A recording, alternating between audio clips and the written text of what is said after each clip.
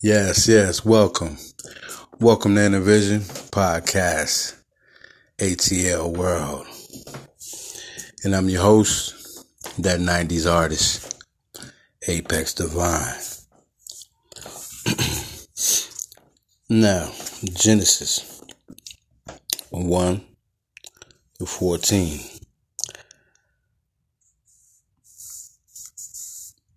On the fourth day, and God, He named the sun and the moon and all the stars.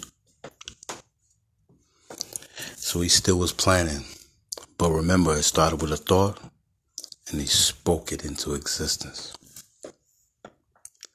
So that's got to be the formula for success. Read it, write it, say it. Watch your thoughts for they become words. Watch your words for they become action. Of all things, watch your actions for they become habit. Of all things, watch your habits for it becomes your character. Watch your character for it becomes you. Love you, family. Let's go.